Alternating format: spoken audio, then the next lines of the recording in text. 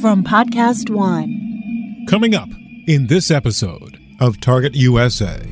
We do need to have a serious national discussion about what things need to be made in the United States. That's a former U.S. intelligence official issuing a warning that seems to have been largely ignored. The people who make your hardware, computers I'm talking about now, are potential insiders in your business. His warning is about Chinese technology, and it may surprise you. That warning was issued 11 years ago. As a result of that unheeded warning, you know very well that the 5G and all what is related to Chinese technology is a very hot topic at the moment. It's more than just a hot topic. It's a crisis. And Raul Rik, the National Cybersecurity Policy Director for the Estonian government, a global technological powerhouse, discusses the problem. That the main question is, how can we control the technology that we use and the technology that our information society is built on? That's the main question. Coming up on this edition of Target USA, The National Security Podcast. From WTOP in Washington, D.C., this is Target USA. Russia could render huge harm to this country. North Korea's secret missile, capable of reaching the whole of the United States. Dangerous terrorist. D.C. is repeatedly mentioned as someplace they would like to seek an attack. Cyber criminals. Decryption successful. America has a target on its back, and on this program, we investigate the threats, the people behind them, the agencies fighting them, and the impact on you. This is Target USA, the National Security Podcast. I'm J.J. Green. You probably have heard by now about the U.S. government's concerns regarding Huawei.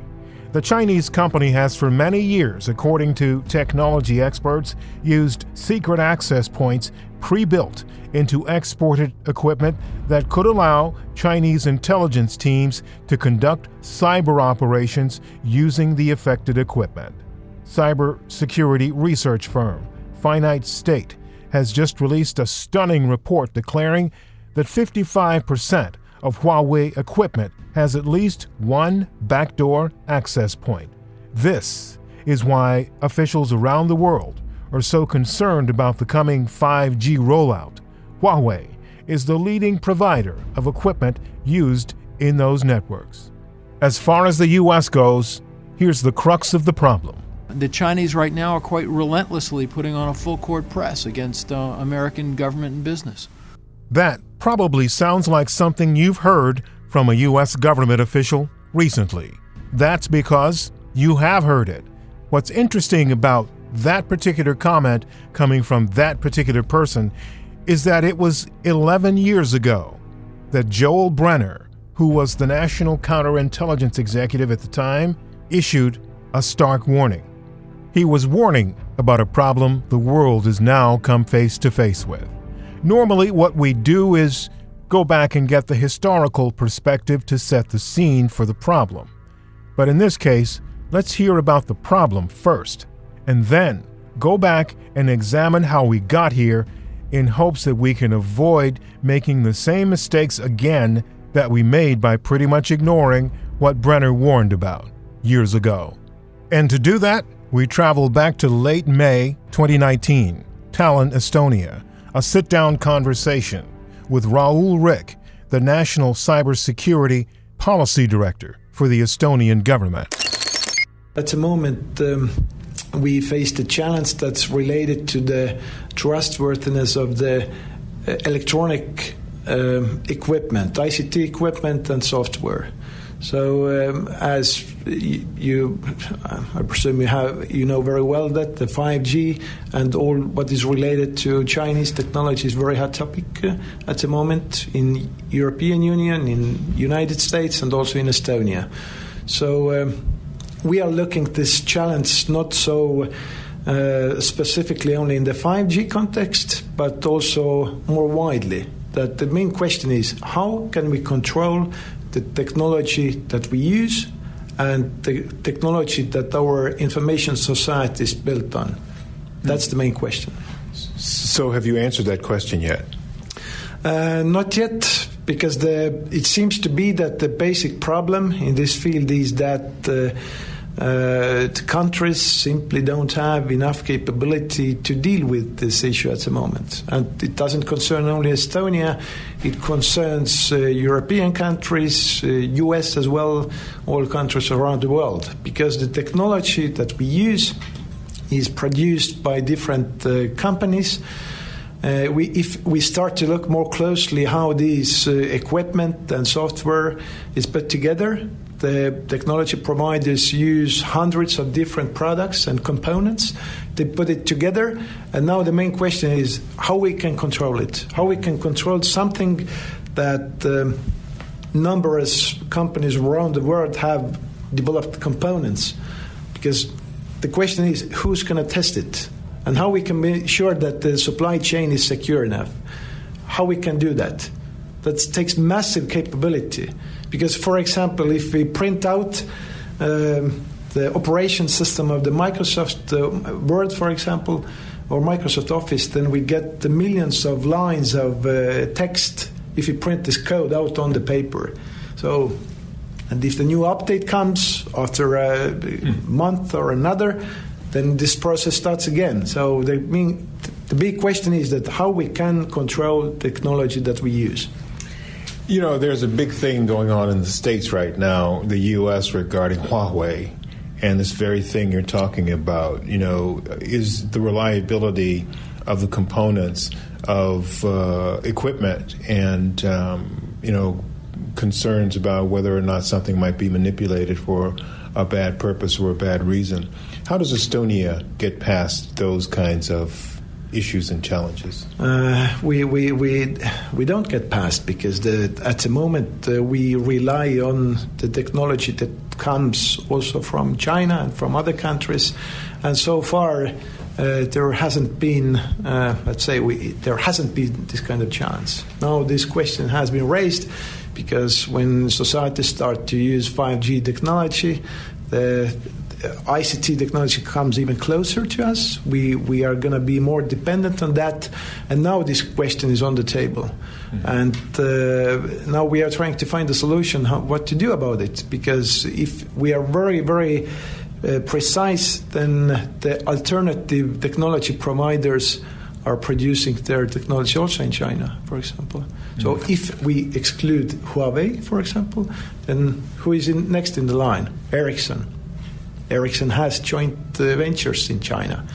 They have to follow the Chinese legislation the same way as Huawei. If we exclude Ericsson, then we should bring Nokia. Nokia has already started joint venture in Russia with Russian telecom operators or ICT companies. So the question is that whom to pick if we look at this situation from the national security perspective. Wow. And there's not enough time for anybody to start building these kinds of things from a national point of view. There's also, I guess, the question of resources to do something like this, and then there's the scaling of it. There's also the standards, the international standards that I guess have to be met in order for something like this to come to the market. So what's your suggestion? I know you play a big role in this discussion, as the policy director. So what are you offering as a possible way forward? Mm-hmm. I have to say that our government has not made its decision yet, but what I can say is that it seems to be that there is no single solution that solves the problem. It seems to be that we have to use different different measures. First, it could be that we exclude certain technology providers. That's one. The second measure is certainly the certification of the ICT equipment. And at the moment in European Union, there is a work going on in order to create the framework for certification of ICT equipments from the cybersecurity perspective. That's the second measure we should certainly implement. The third one is control better the telecom operators, what kind of technology they use. Be more part of the risk assessment and measures implementation. And fourth is to create or raise the capability of to inspect and control the technology from the national security perspective. So all these four measures should be implemented in certain level. That's Raul Rik. He's the National Cybersecurity Policy Director for the Estonian Ministry of Economic Affairs and Communications. We'll hear from him again. But the bottom line on what he said is there is no single solution for dealing with this problem. So the problem is supply chain protection. How do we do that? How does the U.S. approach it? I had a conversation about 6 months ago with Bill Evanina, who's the National Counterintelligence and Cybersecurity Director here in the United States. And this is what he had to say about that. And the name of the campaign is Know the Risk, Raise Your Shield. And the idea behind it is to provide the private sector, industry, academia, the right tools and capabilities to understand what the threat we face from nation states are, and some key tools and capabilities to prevent and mitigate those threats that run across the landscape, from social media to spear phishing to supply chain penetration.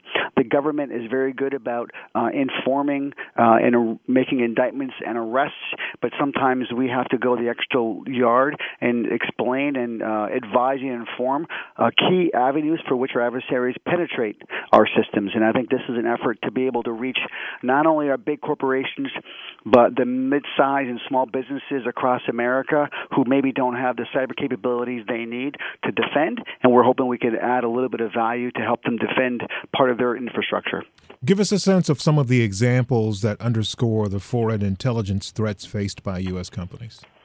Sure. I think when you look at just even over the course of the last 2 years, JJ, with the amount of indictments, it were not only in the economic espionage realm, but the APT-10 indictments that the FBI and DOJ had, and all the work that DHS has done, the manifestation of the threat posed by foreign actors has grown so vastly and has expedited itself.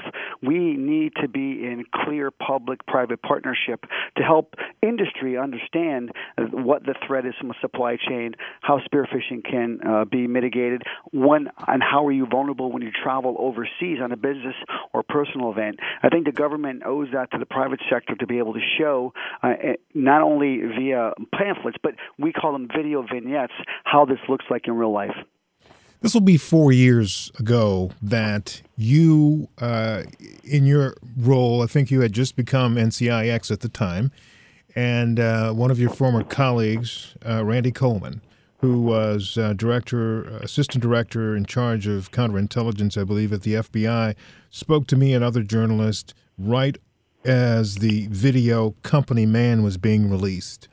In that particular media opportunity, both of you spoke about the pervasive nature of Chinese threats towards U.S. companies and the different types of means that they were using at that time in what appeared to be a very rapidly growing threat area.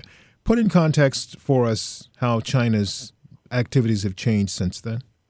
Well, I think they've grown, JJ. I think they've been exacerbated by the need and the strategic plan of Chinese President Xi Jinping to be the global dominant factor, not only geopolitically, militarily, and from an investment financial perspective. They want to be number one in the world, and they will stop at nothing to get there. And that, we looked at it from a perspective of the last few years, and the manifestation of the threat has grown to areas like supply chain. And we have to be able to be expeditious in how we share information we get from a threat perspective to corporations to help protect their supply chain, and not only from an infrastructure hardware perspective, but as well as a software perspective. And a few months ago, we released our supply chain vulnerability and economic espionage, which really hit the market hard with respect to the new ways of which foreign actors, primarily China, are penetrating our control systems and our SCADA systems, both in small companies and large, through software. And I think it's really important, again, I'll emphasize the public-private partnership to be able to defend our nation, a whole-of-society approach to defend against the whole-of-government approach for which we're being attacked. So I need to ask you a question for an honest answer, and not that you wouldn't be honest, but just to get at the heart of this. Is private industry getting this? Because you've been at this for a while, and you've been saying very similar things for a while. You've been going back and coming up with new things, obviously, to help them out, because as soon as you put out something, the adversaries try to essentially undermine or essentially figure out a way around it. Is private industry getting it? I believe they are, and not at the pace that we would like, JJ. But I think there's been more of a focused interest the last 2 years, particularly with the increased indictments and legal process that's been brought out by DOJ. And just for some numbers, JJ, since July, there's been 20 indictments and arrests against individuals and businesses from China alone in the economic espionage portfolio. What that results in the reality for business, for them to be able to understand what you're asking, is it results in jobs lost, billions of dollars in research and development, and future loss, first to market with capabilities with respect to what we are developing for proprietary information and trade secrets. So I think the businesses are starting to now feel that pain and that loss and the damage that's caused by this economic espionage. So yes, I think they're getting it, but I think we in the government have to be more effective and efficient to continue to drive this, because this is an enduring threat, and I think we have to be efficient and effective in how we continue to be in an advisement role, threat and warning, in an enduring process as well. That's Bill Evanina. He's the director of the National Counterintelligence and Cybersecurity Center. And what he said was, big business, private industry, the private sector, they're getting it, but not as fast as they would like them to. Despite the fact that they've been talking till they're blue in the face, they've sent the materials, they've created courses, all sorts of ways in which people can learn more about the cybersecurity risks and threats out there. We still aren't getting it fast enough. How long has it taken us? You're about to hear a portion of an interview that was done 11 years ago. And why is it relevant? Well, as soon as he starts talking, you'll understand why it's relevant, because it's the same thing that we're hearing current intelligence and cybersecurity officials say today. Only he said it long ago. And as I said earlier in the program, I think it's important to hear this because it puts in context just how big a problem we still have in the U.S. when it comes to cybersecurity. We do need to have a serious national discussion about what things need to be made in the United States. That's a hard issue involving lots more than intelligence, and I want to flag the issue, but I don't want to say too much about it. It's very difficult to generalize. I'll put down one marker, which is that computer chips are a big issue right now, and I'll say that the people who write your software and the people who make your hardware, computers I'm talking about now, are insiders in your business or potential insiders in your business. And that means that for really sensitive business functions, we have to figure out where we want certain chips to get made. That's not for most things, but for very sensitive things. Just if I could press a little bit further on that, then. We know where most of them are made, or many of them are made. Would that discussion include essentially saying, look, we have to stop the hemorrhage or stop the invasion?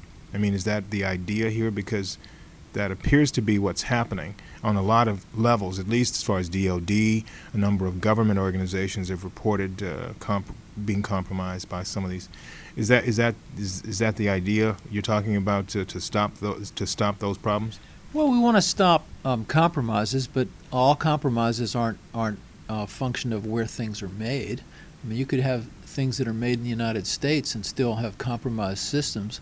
Of course, what's now difficult is what does made in the United States mean when a lot of the components of something are made abroad, and where some government organization will tell you can call it made in the United States if such and such a percentage of it was made in the United States. And even if the whole thing was made in the United States, who wrote the software in it? And most people don't know that. I mean, I'm walking into your microphone with a tape recorder right here. Where was that made? And where was you got to look at the bottom to figure it out. You got a pretty good guess.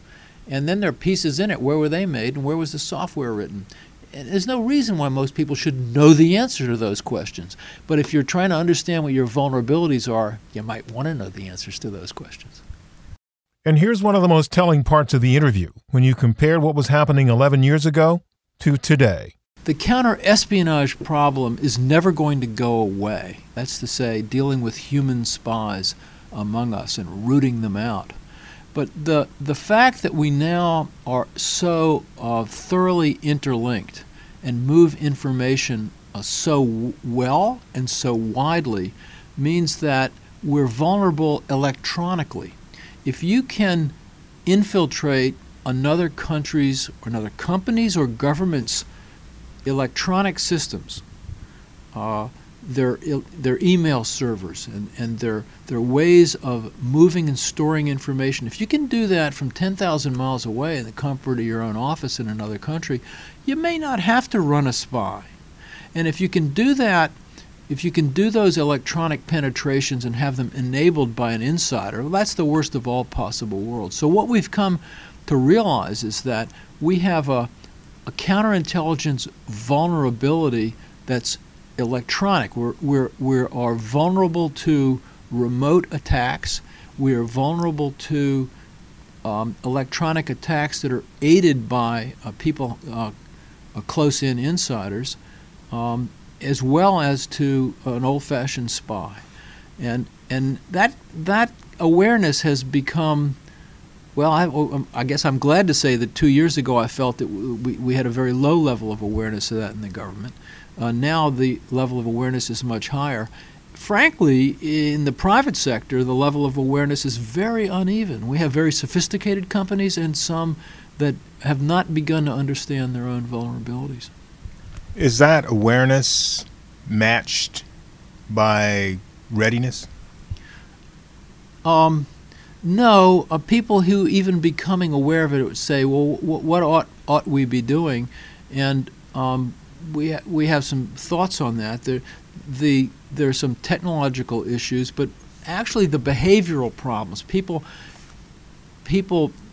being careless in the way they design systems and the way they operate systems and the things that people do on governmental or company systems are an issue. Look, let me give you an example.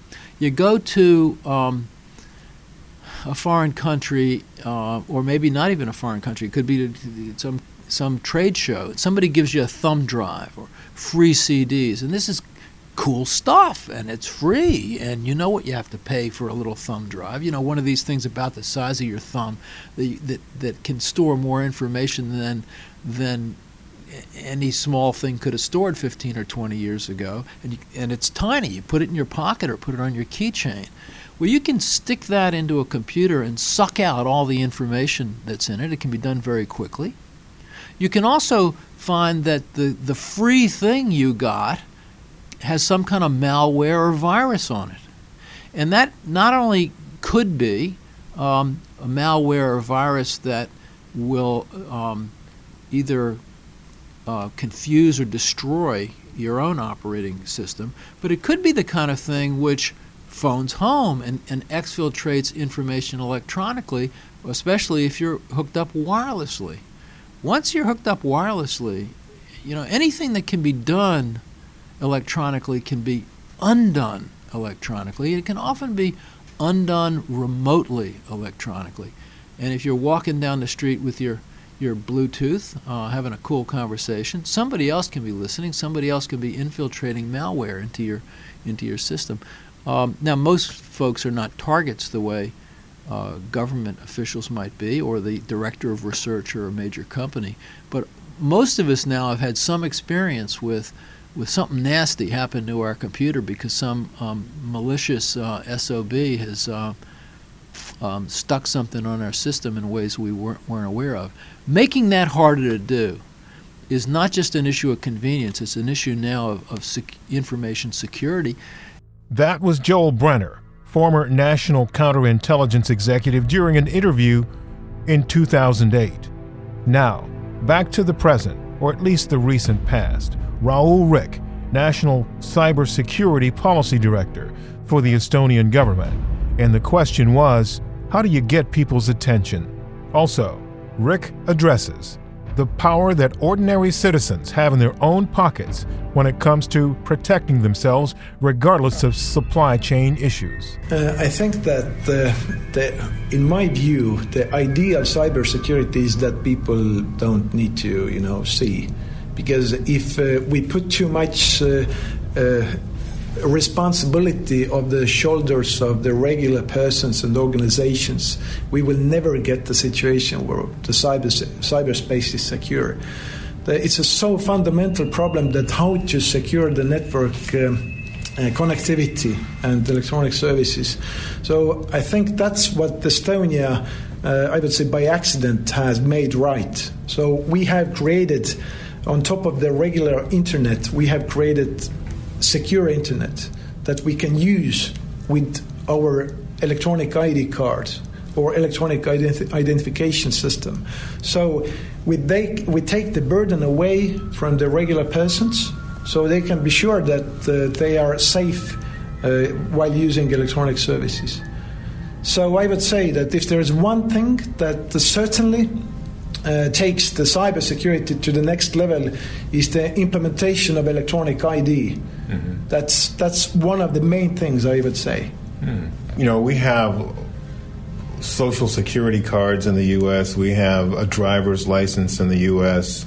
Does Estonia have those items too, or do you just have one thing? Actually, the most important thing regarding the electronic ID is not the plastic, piece of plastic, but the chip. Exactly. But what is this chip? The chip is actually an encryption device. So when our government issues electronic IDs, our government actually gives state-of-art encryption capability to the hands of the regular persons and also entrepreneurs.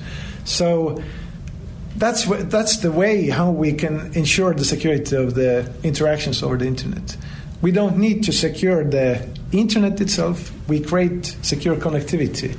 But the possibility for that is this chip or the encryption capability in the hands of the regular person. And I would say also that the second very, very important aspect is that it is not a closed system that only government officials could use or only certain organization could use. It's nationwide system, so I can interact everybody.